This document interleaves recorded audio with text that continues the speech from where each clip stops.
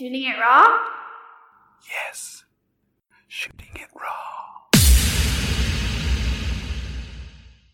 Okay, Ralph, so thank you for joining me and Shooting It Raw. And listen, we haven't spoken in a very long time. So what country are you in again? I'm in Florida, United States. Whoa, Florida. Respect. What part, which city are you in? So we are in Deerfield Beach right now, which is just north of Fort Lauderdale. Basically, that's like the foreskin of the state. The foreskin? I mean, if Florida looks like a penis, it would be like where the foreskin is at. Well, that's way at the top, isn't it? No, I don't have one. I have no idea. The reason why I want you on Shooting It Raw is because I think the seed of photography, the sort of germinated when I met you as a punky little brat, and you were married to my cousin, and you're the one who brought me on a motorcycle the first time. You're the one who really I kind of observed doing photography. And listen, you've been doing photography for a very long time. So what was your first ever camera where you thought, okay, this is me doing photography? My first ever camera was when I turned 18 and I made enough money to actually buy a real professional SLR. And that was back in 1976. That was the year of the Montreal Olympics. And I made a shitload of money there. And I decided to go and spend on one professional body and lens. That was it, 18 years old. Do you remember what camera it was? Yeah, I've been with Olympus from the beginning. So it's been a good, over 40 years. Wow. Why Olympus more than anything else? Well, back in the day of the SLR, it really didn't matter. All the formats were the same. They're all 35 millimeter film. So it didn't matter if you had a Nikon, Canon, Olympus, Pentax, whatever. They all used the same film and the formats were the same. It was a question of ergonomics, size, quality, lens selection, that kind of thing. Right. Back in the early 70s, Olympus came out with an incredible system called the OM system, and today it's revered as the most beautiful camera made by the Japanese, very close to Leica. So it had a lot of attributes, and I love the system, and I really got into the system. I had multiple bodies, I had lots of lenses, et cetera, et cetera. Those are the film days. Right. I switched over to digital in 2004. Right. Okay. So when you got yourself a camera, now did you take lessons, or were you self-taught? Where did you begin to pick up a camera as a mode of self-expression? No, I have to say that I didn't start with lessons. I picked up the camera. I was just intrigued by what it could capture.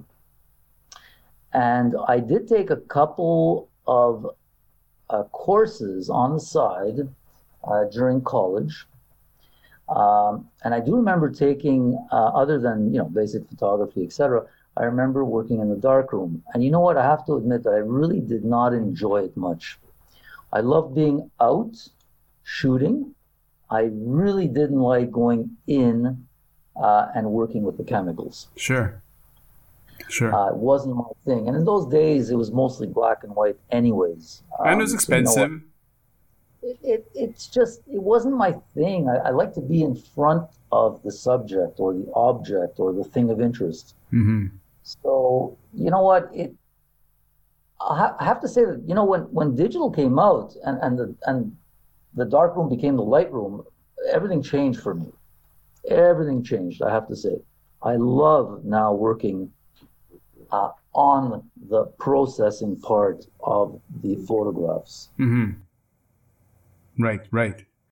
I'm told I'm a little sick at it. I'm a little too much into it. Okay. Well, look, so it's a hobby, or it's more than a hobby. It's something that you're quite passionate about.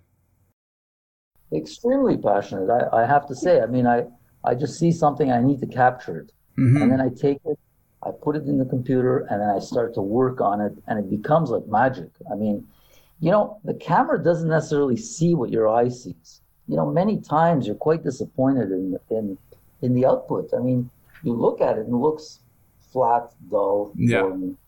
Even the perspective is different, and you look at it and say, no, I don't remember it this way. So, like, is it me or is it the camera? Or, Hmm. uh, does the lens not see what my eyes see? So, the post processing part of it allows you to make it pop out, to make it look like what you remember it's Mm-hmm. supposed to look like. Got it. And that's what makes it incredibly powerful. You honestly, without the post processing part, you can be a great photographer, but the results are not going to be there. Sure, sure. Hey, so this is a perfect segue into the first image, and the one that I'd like to start talking about is the one where you have the four guys practicing. Okay, so the image, I have to describe it. So they're four men with their shirts off, sort of standing in a pose. Three of them are standing with a pose with their arms, with their like right arm up, their left arm pointing to the side. One guy, their legs are kind of crossed, but they're standing. They're clearly performing some kind of dance or some kind of maneuver together. They're on the street. This looks like Cuba, just as a guess. And so, why don't you tell me about that image? And first of all, when you made it, and then why that represents where you're at these days. Well, what I've learned about myself is I love street photography. So, there are people that will shoot flowers, scenics, landscapes, things that possibly don't move. I love to shoot things that breathe or move.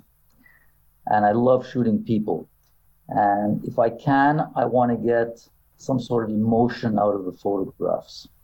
So I'm looking for emotion. It could be in the movement, could be in the form, could be in the face, something there that makes it pop.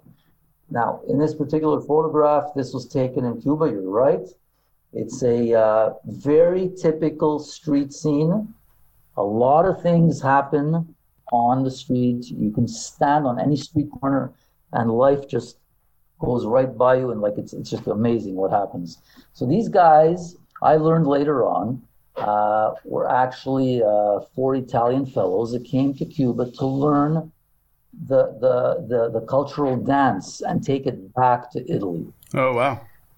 Yeah, so I couldn't communicate at first. I was just shooting at first because this is right in the middle. It's right on a cross street. Yeah, right in the middle of the street. Right in the middle of the street. I mean, it's irrelevant that cars may come by or anything. And they're playing loud music, okay, to accompany the movements. What I love in this picture, of course, is they pop from the surroundings. The surroundings are quite bleak. It's just people going about their lives. You can see by the old cars, of course, that gives it away that it could be Cuba because it's the only place in the world that has these vintage American cars in such large numbers. And these guys, their torsos are naked, and the color, if you even look at the color of the skin, just pops from the photograph. For sure. Super tan, super like nice, sexy. Yeah, for sure. Yeah, so it's something that is it's almost common. You just have to capture it so that it feels like when I look at the photograph, I'm there again. Right. I'm there. Right. And the people that walk by just kind of stare at this. I mean, they took their time practicing. They must have been there over an hour, and I just stood there and watched. I love to listen to the music. I love to watch the movements, and then I was shooting as we go along. And you pick one that kind of like says, okay, this is the one that says something to me. Was this your first time in Cuba? No, I went when I was like, what was it, 1985, or I believe it was the first time. And this was the fourth time I went to Cuba. Okay. So I've spent a lot of time there. My girlfriend is Cuban, and she does live right around the corner, actually, from where this was taken. And I took the opportunity to spend a lot of time shooting a lot of Cuba, and it's just fascinating the way they live, the way they have to live. Yeah. We do lectures on Cuba, and we have put together photo slideshows for hundreds and hundreds of people to watch. And it's part of putting something together. It's part of putting a story together. Here's what's interesting as well, is that these guys aren't Cuban, right? These guys, I mean, they could be Cuban. They look, but then again, now that you say Italian, I mean, like, sure, fine. They fit, they look Italian. So these guys are Italians who flew in to learn to dance, Right. who are practicing in the street. So if I can describe for people who are so I started describing. So the four of them are in the foreground. You can see their full bodies are in the image. The scene is shot, high noon pretty much. It's very bright, full on light. It is. You look at the shadows. Yeah. The shadows are dead. I mean, they just drop. Yeah. And then and that's the hardest part. It's the hardest part. It's of the day to shoot. Mm-hmm. But if you can get away getting those skin tones at high noon, sure, you've done pretty well. No, for sure. You can't ask them to come back, during the golden hour. Street photography happens when it happens, right? Yeah. Well, wait, here's what's also interesting. Okay, so one of the first episodes I did was with Danny, who is your son. And right. It's interesting that you both mentioned the golden hour, right? Like it's like this reverential time of the day for photography, and it's funny how you both use that language. And here you are in Cuba, you send this image. In terms of the photographic gesture or action or as a practice, how does this capture the essence of what's great about photography? Okay, I think you have to look at the elements of a photograph. First and foremost is interest. Does it tell a story? Does it immediately take you to what you're trying to convey, or do you have to actually look for it? Okay. Now, the subject of my matter is actually the four guys that are dancing. You have to separate them from the background.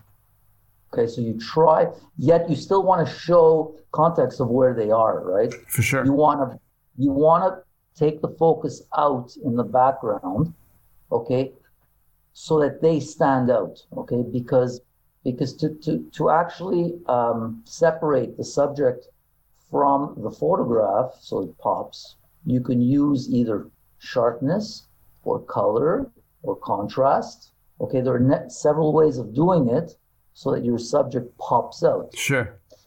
Okay, the brown flesh colors are quite different than the rest. They're warm, and actually the rest of the photograph is quite cold. Right. Yeah, but here's the thing. I agree with you, but on the other hand, I actually think the background or the setting or the environment tells a story that's as interesting. Like it's as much a part of... I agree. What you're trying to say is that, and I can tell you, for me personally, and I do teach as much as I can photography to others, but backgrounds are critical to a photograph. Mm-hmm. Well, critical. People have a tendency just to shoot what they see in front of them, never looking or allowing for the background to tell the story or to complete a story. Sure. Whether you have to blow out the background and get beautiful colors and beautiful bokeh so that the subject matter pops, or whether you use the background to localize what's going on or where they are, okay, to make the story as we speak. Background is critical, and that's what I always push on everyone. Background is as important as the foreground and the subject. Sure. Yeah, I'm sure we could talk about this some more. Let's hop to the next image, and then we'll just keep the momentum going. And the next image that I chose, And then, yeah, see how that dovetails is the one of the child. It's in black and white. The child sort of leaning against. Okay, so what you see is a girl. Her expression is kind of a little bit. I wouldn't say positive. Like she's not looking especially happy. She's more like in a state of wonder. Her face, her head is leaning against. It looks like bamboo, or it looks like I don't know, poles of some sort. Her hand is against one of the poles, and it's a very intimate, very close up portrait. So when did you make this photo, and where was this? Was this also in Cuba? No, so this is actually in Israel. Okay, in Israel. And a little Orthodox girl that I found wandering around in the back alleys of a town called Mea Shearim, which is considered to be the most ultra-Orthodox community in Israel. In the world, you could argue. Well, yeah, you know what? You're right. I don't know. Maybe there's something in New York we don't know about, but in any case, that was one of my things when I went to Israel. I said, you know what? I really want to go there, and I just because ultra-Orthodox people and what I consider myself Jewish is we're like worlds apart. Completely. Okay? We really don't understand each other, right? Totally other world. Yeah, so what my goal here is I wanted to go and visit this community, and I was very lucky that my cousin, she came with me, and she loves photography, so we both headed out, and we run into this area. Now she has to be completely clothed to be acceptable as a woman in the community. Yeah. And for me, no, I'm just carrying cameras, so I get away with it. That's okay. She gets shunned on every corner. Mm-hmm. The men walk away. They'll turn the corner a block ahead of her. Even though she's trying, they just refuse to accept her, okay? Sure. And here you are, you're walking around and you're really trying to capture some sort of emotion, some sort of capture that, you're not used to seeing. And here in this particular case, we walked into the back alleys, and it was the end of, it was a Jewish holiday. It was, can't remember offhand. We have the Sukkot. Mm-hmm. So this is actually part of a sukkah that she's leaning on. And in the back alleys, it's full of these, hand-built sukkahs, okay? And the kids are playing around in the back. And this little girl was all by herself. She wasn't playing with anyone, and she was very, very shy. It took me probably 20 minutes or more to actually approach her close enough to get her to be interested. She was actually very curious, but she was also very, very timid, this little girl. I took multiple captures of her as she was approaching me. And this is the shot. I mean, when you're talking about children, kids, it's everything is all the emotion is in their eyes. Sure. Okay, and this captures it. And you know what? I dabble much more today in black and white than I used to, but the capture works so much better in black and white than for in sure. color. Okay, I can totally, I can see that. And if you look at the photograph, if you use the rule of thirds, it follows perfectly in the rule of thirds. Sure. Even though it's a square photograph. Right. So in a weird way, you describing making this image, to me, sounds a bit like when I try to go out and make a photograph of a barking deer.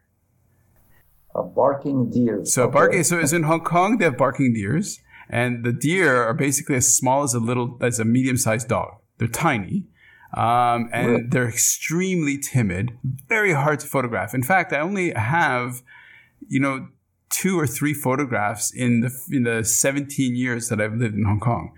They're so timid. And so you describing making this photo of this girl, this little girl who's like looking at you as kind of alien, maybe threatening, kind of different, and then just trying to get close to get that sort of comfort and that moment. I don't know. That's the kind of, maybe I just made that connection because I've been trying it's a good connection because actually photographing animals, evokes the same kind of emotion. I mean, I can tell you that people love photographs of any kinds of dogs and cats. They just fall over backwards for those kind of photographs because there's an emotional connection. And like a deer is so sweet. I mean, I've shot a few deer. It's great when you get them.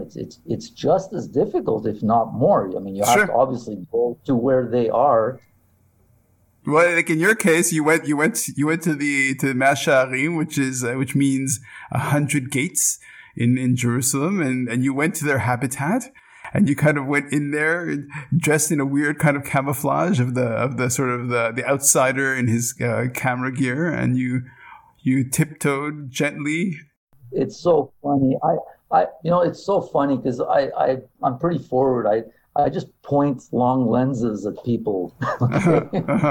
And it's like, do you have the balls to do that? I mean, I know I'm infringing in their customs in their community, but it's so intriguing. I really want to capture it. There's no other way. So you develop all these tricks to actually be able to capture them. You hide on the corner and then you just pop out as they're walking, right beside you. Point the long tube in their face and you capture it. It's like, I got so many great shots in that area. It's so satisfying. I mean, it's like, wow. Perfect segue to the next image, which is actually of the three guys sitting, 1, 2, 3. These guys are Orthodox Jews. They've got the crazy side locks of hair. They're wearing their fedoras. They're dressed like the Polish aristocracy of the 19th century. The crazy suits and all that stuff. So what's this image about? Was this again in Israel or was this in Montreal? So this is actually the same day. I had some great captures. What happened was, in my walking around, I have to say, I mean, I'm walking around with a sling and two cameras and my bag. So, I look like I'm shooting for a newspaper. And this gentleman walks up to me and asks me who I am, what am I doing here, what are these photographs for? He's very inquisitive, and I'm fine. I'm telling him, yeah, this is something I do. And he says, you know what? I want you to meet our rabbi. And I go, really? Okay, where's this? So they have a congregation in the community, and he says, please come and meet the rabbi, 15 minutes. But he turns around to my cousin and says, but you can't come. Of course. So of course. It's like really? Okay. So she says, no, go ahead. I'm going to wait for you outside. Take the opportunity. Huh. So I'm looking at this as like, wow, okay. To be invited. Sure. Actually witness what they do in their congregation, it's a pretty rare thing. So I said, listen, I'll come, but you have to allow me to shoot anything I want. And he says, come. Absolutely. I don't want to just go there to meet the rabbi. Yeah. I'm going there, I want to take photographs. So you're negotiating with the guy. You're like, okay, listen, yeah, okay. Quid pro quo, man. If I'm gonna follow you, you have to tell me that I can shoot. And it was the end of the holiday, and it was there was a huge crowd. The area is a very poor area. Okay, this is not like you'd think of New York synagogues, beautiful, huge, almost like churches. Poverty in that part of Jerusalem is very high. Like these communities are quite poor, for sure. And they are. It's very poor, and it's very I don't know, it's a dump, literally garbage everywhere. Okay. It reminded me a little bit about Cuba. Okay. Because I've been there several times already. Okay. But they invite you in. So I said, okay, fine, great. So I walk in and my cousin's going to wait outside. Okay. So I go in and this place is really, it's packed. Okay. It's really packed. And it's one big room. And they separate the women, behind a large curtain. So you don't see them at all. Mm-hmm. But you do have the little girls that are allowed with the men, etc. And you have a lot of young men that are, reading from the Torah and all that stuff. Very, very interesting, okay? A lot of people around. And I shot for over an hour. Mm-hmm. I ended up staying much longer. Your cousin's outside going, who's this guy? Ron, I was standing on the tables taking pictures. Okay? I did anything I wanted. Nice. I shot the kids. I shot the prayers. I shot under the chuppah. I shot anything I wanted. And I told them that my gift would be that I would prepare an album and I would send you the photographs. Oh, that's nice. It's not, you know what? It's my greatest pleasure is when people ask if they can have the photographs, and I want them to have the photographs. Right. I mean, they'll get so much more pleasure than I even will. I have to ask you a question. There's a quick interruption here. Have you, because your photographs look, you're the one who introduced me to photography. You're the first person I met who's very conscious about your photographic practice. You definitely spend a lot of time getting deep into it. Have you ever sold your images, like beyond using them on a personal level? Have you ever sold your images for either commercial work or for more, to collector or anything like that? Or so what's that side? Well, of course, I have never sold as much as I would like to sell. The last one I sold is actually the little girl. Oh, okay. That little girl was in an exhibition, and it drew a lot of interest. People were asking and looking, and one particular woman could not get it out of her head. Right. Going back to it and back to it, and she couldn't get that image out of her head, and she had to have the photograph. And some of the medias I use, I actually did not print it on paper. I actually put it on brushed aluminum. Oh, okay. And it was a square, like a 20-inch by 20-inch. Okay. Brushed aluminum, black and white, which really looked very, very nice. I mean, it just popped. It was just beautiful. And she bought it. She had to buy it, so she bought it. I get jobs where I have to do a project, and then I have to give them a bunch of pictures. But when I'm traveling, Sure. I'm going to these places, I do it for me. And this is something that what an opportunity. Honestly, they invite you in, Mm-hmm. they make you feel at home, they allow you to shoot anything you want.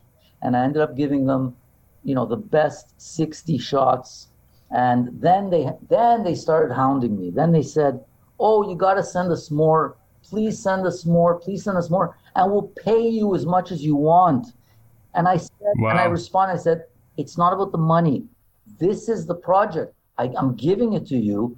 Even if I have Mm-hmm. more, I wouldn't sell it to you. I would just give it to you. You invited me into your home, so this is my gift to you.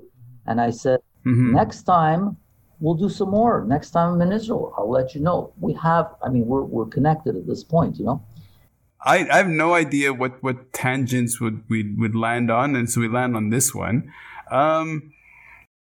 So when you go out, in terms of your photographs, you're using them. You're very conscious of the fact that you're trying to create an image that you're going to share with others and are going to try to evoke an emotion.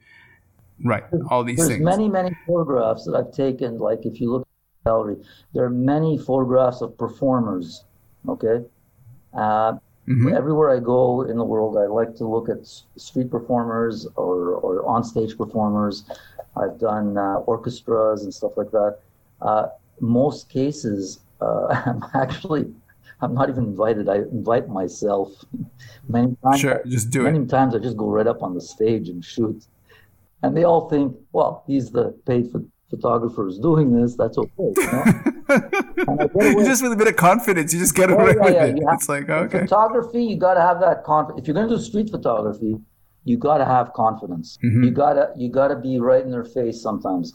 But you know, when it's a performance, it's acceptable. I mean, they almost accept it. If you're going to perform, you have to be happy about getting photographed, right? Of course. Of course. So I do so many of these things, and then I will walk up to them and say, "Here's my card. If you want the pictures, just email me, and I will give them to you." Uh-huh. And I've done that so many times. I've done it so many times. There's a lot of people have used, a lot of these performers have used my photographs in their web sites and all stuff because they've never had photographs that were that good, you know? Right. How do you feel about, you know, you're shooting at Olympus still, I'm assuming. So I know actually. So how do you feel about the fact that right now, you know, people have smartphones with a Leica camera built into it, and they're taking amazing shots. Like, how is your feeling about image making in terms of like the overproduction of photographs? There are billions and billions of shots taken every week, every month, every year. It's actually, I think this helps the photography industry, whereas you start with something that's already in your pocket that you probably didn't even care, you didn't pay for, you actually wanted a phone. Comes with a free camera, which is like amazing, and you have the ability to take some, you know, respectful shots. I'm of the notion that these cell phones don't approach any of the equipment that we use in the field, like real DSLRs or mirrorless cameras with good sharp lenses that bring the action to you. I mean, you know, a good zoom, you can have a 200-300 millimeter zoom. That doesn't exist on a cell phone yet. But it's also a matter of being able to control the light, because a photograph is nothing but light. And if you know how to control it, you get these amazing photographs that pop. Mm-hmm. I mean, with a cell phone, you can't really control depth of fields. It's hard to control your f-stops, okay? It's hard to control your exposure in terms of compensation, plus or minus. You know, you can't zoom in and out as you will. You're looking at a screen instead of through a dedicated viewfinder that has all kinds of information that you can see and adjust on the fly before taking the photograph. Mm-hmm. I don't know. I have a cell phone, obviously, but I can't take a decent picture with it. Like, mm-hmm. I suck using the phone on my cell phone. It's like, it's not the phone, the camera on the cell phone. I suck at it. I can't do anything with it. But that's more like a snapshot photography, right? That's kind of like, oh, I was there, I happened to be there, ooh, lucky, and then you get what you get. For sure. And clearly the kind of... It's way better than nothing. I mean, I have to agree. Sure. I mean, the fact that, you know, you and I, we don't carry our professional cameras, you know, when we go shopping. If something happens, we don't have it, you know? Sure.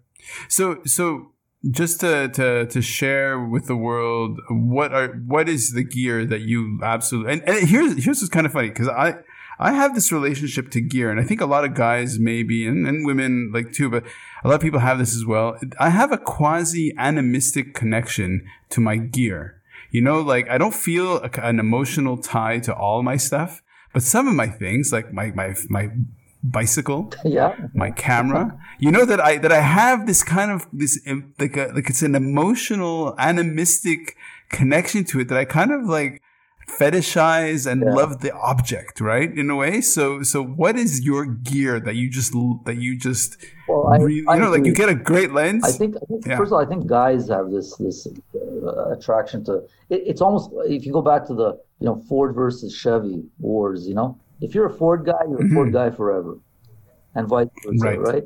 And if you're a Nikon guy, you're a Nikon forever. You're never going to switch to Canon, that kind of thing, right? And it's not the reason why I stuck with Olympus. I mean, I went from SLR for years and then nothing in between. you have a family, the kids grow up, you're busy, you're working, this and that. There's a lot less photography going on. And then as you approach retirement, and the kids are older, the gear comes out, and then you start upgrading, and then you're back into it. And when you retire, of course, you got lots of time, okay, to shoot and to do post. And that's what happens. Now, in my case, okay, mirrorless came out. Mirrorless came out in the early 2000s. I actually got on board only in 2012, okay, and that changed everything for me. And I know that you shoot mirrorless as well. So you know what I'm Okay, you outed me. Yes, I know what you're talking about, yeah. You know what I'm talking about, okay? The ability to actually look in the camera, make changes that you actually can perceive as better or worse. So you can do all that before you actually take the picture. Mm-hmm. Okay, there's no crimping here. You're not shooting, and then looking down, reviewing to see if they actually came out. Right. Okay, in the film day, we didn't have either of those, right? We shot a roll of film and waited a week. Yeah. And then, nothing came out. Just blew my opportunity. It's never going to happen again, right? Right. But in this case, it's kind of really cool that if you're in any mirrorless system, that you can actually control and see before you actually trigger, hit the shutter button. So when you were making the photograph, for example, the 4 guys in Cuba, does it have you're shooting many photos, but do you have a moment where you think, that was a great, that one worked, or do you normally have 100 that you're picking from? I never shoot continuous. Okay, I'm a one single shot person. Maybe that's from film days. It's too expensive. I had a motor drive on my SLRs back in the day, but I hated to use it because your film would be over in 3 seconds. Mm-hmm. So in this case, I shoot single. It's all about timing. I've always said, to me anyways, photography is about timing. Okay, mm-hmm. It's all about timing. If you look at this last picture we're looking at, this guy gave me this look for a split second. Sure. Okay.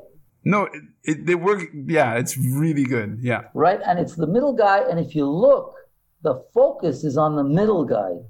Okay. Mm-hmm. That's where my focus hit, and he just comes across like this is a comedy. These guys are really serious, and this is a comedy. It reminds me of the Three Stooges. Sure. Well, it's also good because the one who's behind so the one in the foreground, he's just kind of neutrally looking forward, he's just whatever. The guy in the middle, he's out of focus. Yeah, and the guy in the middle who's looking at you is giving you a really broad, honest, unfiltered sort of expression. His arms are kind of clasped against his chest, but he's still kind of letting himself kind of connect with you with his expression. That's right, because it was it was such a momentary thing. It just happened in a split second. It's not like he jumped up, raised his arms, and gave me the face. It was strictly the face, right? And I mean, it's so unexpected, And the guy in the back, who's kind of looking at you, he's more just kind of watching you going, kind of smirking, kind of looking at you going yeah, okay. And these guys, here's the thing, okay, where were you born? I was born in Israel. You're born in Israel. Where, so you're born, I was born in Israel, you're born in Israel. We grew up in Montreal, right? Even though, culturally, when I look at these Orthodox guys, I mean, yeah, if I could maybe come to understand them if I tried, but totally different. What kind of world are these guys living in? And look, I mean, you can judge or not, but these guys could be on a set. These guys, I mean, these are not the kind of people that, No, they stand out. Ran, they stand out like a sore thumb. And the difference is we don't. We're secular. We don't stand out at all. Right? Mm-hmm. We blend in. And they purposely stand out. Okay, and they're not afraid of it. Okay, they want their Sure. privacy. That's true. Okay, they do their own lives. They don't actually ever convince you to follow them because that's not Mm-hmm. the way it works, right? This is something that you're born with, really. Or you choose to follow with a Well, lot of hard work. you don't. I mean, your parents choose for you until it comes to the time where you might choose for yourself. Sure. Okay, because there are people that run away from it. It happens. So this is something they live with forever. Mm-hmm. And I don't question it. I just like to photograph it. I like to, Sure. and just let people look at it. They can judge all they want. But these people were extremely, extremely nice with me. I mean, Right, right. I ended up there for almost an hour and a half. It was supposed to be a 15-minute thing.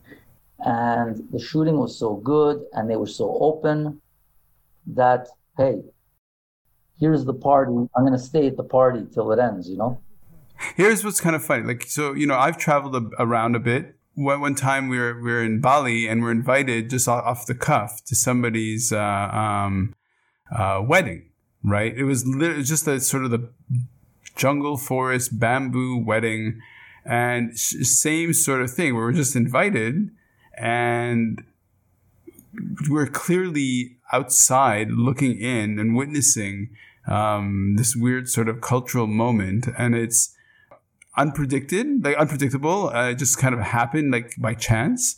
And yeah, you're just kind of standing watching, going like, okay, these are like fellow human beings living their lives, and in a way, I mean, not in a way, in a I would make this connection that just as I am outside of the cultural experience, say of the people, the families that we saw in Bali with their sort of traditional wedding. Even though I was born in Israel as well, and grew up in a very Jewish household, when I see these guys or this community, I am way outside you don't associate with it. Yeah. But like you in Bali, when they invite you to something that's quite sacred, like a wedding, I mean, that is, what greater honor is there? To invite a perfect stranger, okay, into a very intimate event. Sure. Right? I mean, it just says something about the people, right? Mm-hmm. This happened to me when I was in Africa. I walked into people that were at a wedding. They were shooting in a wedding. And I walked in, I started shooting their wedding, right? No, it was quite incredible because I didn't understand the culture and I could barely communicate, but you know what? I stayed, I took a few pictures. I took their coordinates and I sent them photographs, but before all that ended, they actually invited me to the wedding. That's awesome. And you know what? What an honor. Like, wow, I think that actually happens a lot. Because you make a connection. Yeah. There's a connection. Here's the thing. You look at that gentleman, any photograph I take of people, I want eye contact. When you get that eye contact, okay, when you get it, you develop a trust, a communication, right? That's hard to disengage from. I mean, isn't that interesting though? Isn't that really interesting? It's critical. It's any person, when you're walking down the street, if you get that eye contact, right? You got eye contact. Sure. Right? It's like it happens for like a split second, but you had it, where your eyeball is actually connected with lasers or something, right? Look, let's just sort of look at that as a kind of artificial experience. Like artificial meaning let's remove what we think, like, let's just imagine, okay, what's actually happening? These two animals, for whatever reason, their gaze connects, and there's this energy that gets communicated.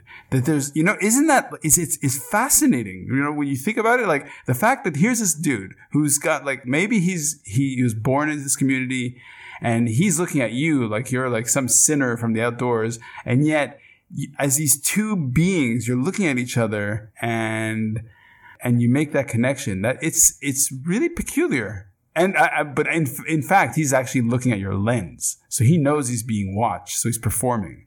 You know, it's interesting because it's actually a scary thing. Most people don't want to gaze into each other's eyes. There's a fear in that. I mean, okay, you see a pretty girl on the street. Are you going to stare? Are you going to look right into her eyes? With great difficulty, I would think. But this doesn't happen just with humans. I mean, you can have that connection between a human and an animal. For sure. While in Africa, I remember being at an 8-foot distance to a lion, and we locked gaze, in each other's eyes. And I remember at that point, all that mattered was to get the shot. I didn't care about anything else. I had lunged out of the Jeep to get the shot. I was lying in the driver's laps because I was on the wrong side of the Jeep to get the shot. And my half my torso is out the window, and I'm on top of the driver to get the shot 8 feet away. And it never occurred to me. We got that eye contact. I knew that he was just staring right at me. But it never occurred to me that there was any danger involved. But wait a second, you had a camera in front of your face. So he wasn't looking at your... I don't know about you, but when I look through my camera, it's as if I'm looking through my eyes. I don't see... I mean, I do not... I see the eyeballs. You're right. They don't see my eyeball, but I know they're staring right at me. All these shots that you get of strangers, children in third world countries, where they're looking straight at the lens, okay? My camera's not at my face all the time. They've seen me. Sure. If they allow me a first shot, I'll go overboard. I go overboard. To the point where it doesn't become street photography, it becomes a portrait session. Sure. Absolutely. And I start moving them around and telling them, do this, do that. If I could go that far, we have a connection. We've already developed a connection. And I'll show them the photographs as we're going along, okay? And they get a big kick out of it. Yeah. And if we can communicate, I then send photographs. Sure. I've done that with a lot of Arab Muslims in Israel. I couldn't believe the connections we made. And I think the camera, once you get close, the camera brings you closer. Yeah. Well, it's a bridging. It's almost like breaking the ice. I shot, these women, veiled women, Muslim women, with no problem. And normally they don't allow that. Yeah. Okay. So I'm going to add the link to your gallery of images, and whenever they have these online sort of contests or whatever where people vote in photographs, you consistently get like to the top. Like your images very consistently get picked and selected and chosen, and people gravitate towards them because you have like. Do you think that's? I like to think that there's some relevance to them. Okay. Because it's got to say something. It's got to mean something. It's got to be something you can look at and ponder over and think about, and not just skip it like it was a snapshot. So do you feel that an important part of a photograph's creation is its display and and printing? For example, like you print books, and I've seen a lot of your prints. So do you feel that, like, what's the difference between having it on a screen versus having it on a page? Unfortunately, it's gotten so expensive to print photographs and to frame photographs, but I love to do it when I get the chance because it actually pops so nice. On the screen, it's great. And I have to say that I've had the opportunity several times already to actually show our photographs. My partner and I, we did these Cuba things where we show our photographs, imagine, on a cinema-sized screen. Oh, wow. And, I mean, that's the ultimate because, other than that, we're talking like banners or like, Sure. But when it's monumental, like on a screen. it's huge. It's like, this is in a theater and it's a cinema size screen. So I look at photographs on my cell phone and I look at them on my 32-inch screen at home. And then, I've had the opportunity to see them in like, these 50 or whatever, 75-foot screens. And you know what? It still comes down to actually making photographs, and not necessarily on paper. I've done this on metal and I've done this on acrylic. Okay, it's just beautiful, and every photographer loves to exhibit, and I've taken every opportunity I can to exhibit. So you actually physically have to bring your photographs, usually no bigger than 20 by 16 or 20 or 16 by 24, that kind of thing. I mean, it can't be monstrous things. And there's no better feeling that people walk up to them, look at them, and comment. Sure. Photography is an art form. Yeah, for sure. I don't know if we get credit for it. I don't know if we get credit, honestly. There are painters, oil painters, that get all the credit for artistic, and then the photographer comes along and they think that we just pointed the camera, pushed the button, and the job was done. So yeah, it's not taken as, for example, as seriously. Well, if photographs, prints, that kind of stuff isn't as permanent as an oil painting. Maybe that's part of it. Maybe there's more, somebody who puts in 100 hours to make one painting, literally 100 hours of brushing and, But Ran, I have friends, photographer friends of mine that are amazing, and they excel at specifics, like, let's say landscape or something.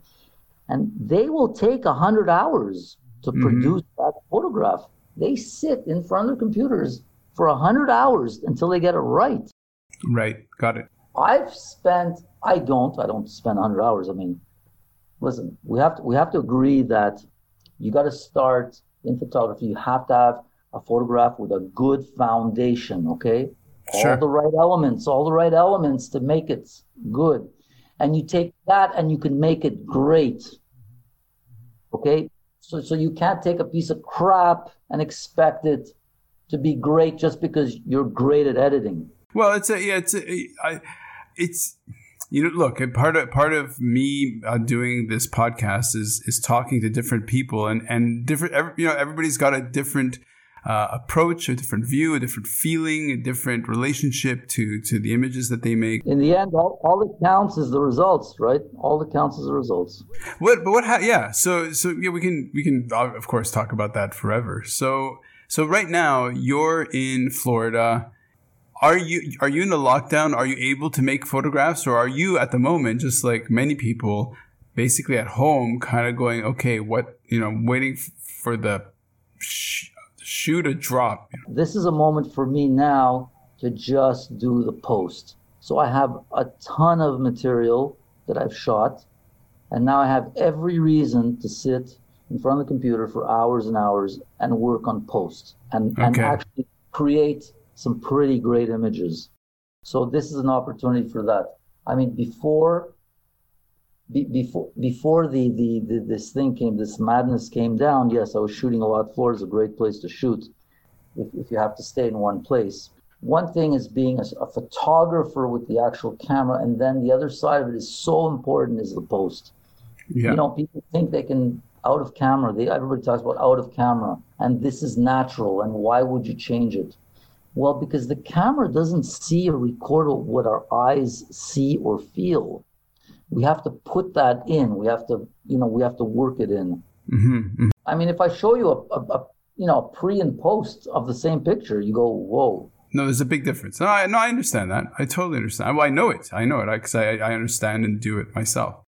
You're the one who really put the sort of the awareness and my attention, because to a certain extent I really wanted to emulate you, because as a kid, like a punky kid, you show up on your motorcycle and So how old were you when we met? It's going to be like around 1980. Yeah, so yeah, exactly. That was about 8 or 9. And then you popped me onto the back of your motorcycle for a ride, which was super nice of you. Just this week, just last week, I brought Cadence, who's 8 years old, on the back of the motorcycle. And I put I got her to feel like, oh my God, this is amazing. Yeah, I got to tell you, Cadence, I listened to the first podcast you did. Yeah. And that's got to be my favorite. It's like, with her, oh my God, this is a smart kid. That's what was interesting, is that one, she can really express herself, which was why I wanted her on, because it's just like, it's interesting to get into the brain of an 8-year-old and say, well, what's your relationship to making photographs? For those of you out there that haven't listened to Ran's first podcast, you got to go listen to it, because it's really inspiring. And you don't even, like, if you don't know that she's 8 years old, I mean, at the end of this, you go, what? She's 8 years old? You got to be kidding me. You know? Yeah. No, for sure. It was great. That was great.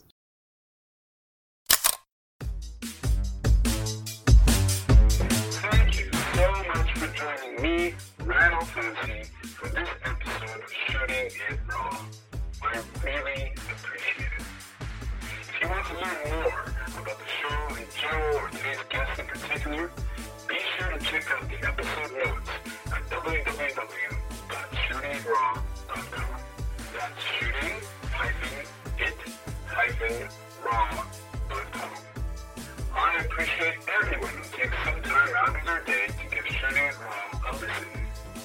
So get out there, make amazing photos, and be sure to appreciate how amazing the world is. Gratitude and a sense of humor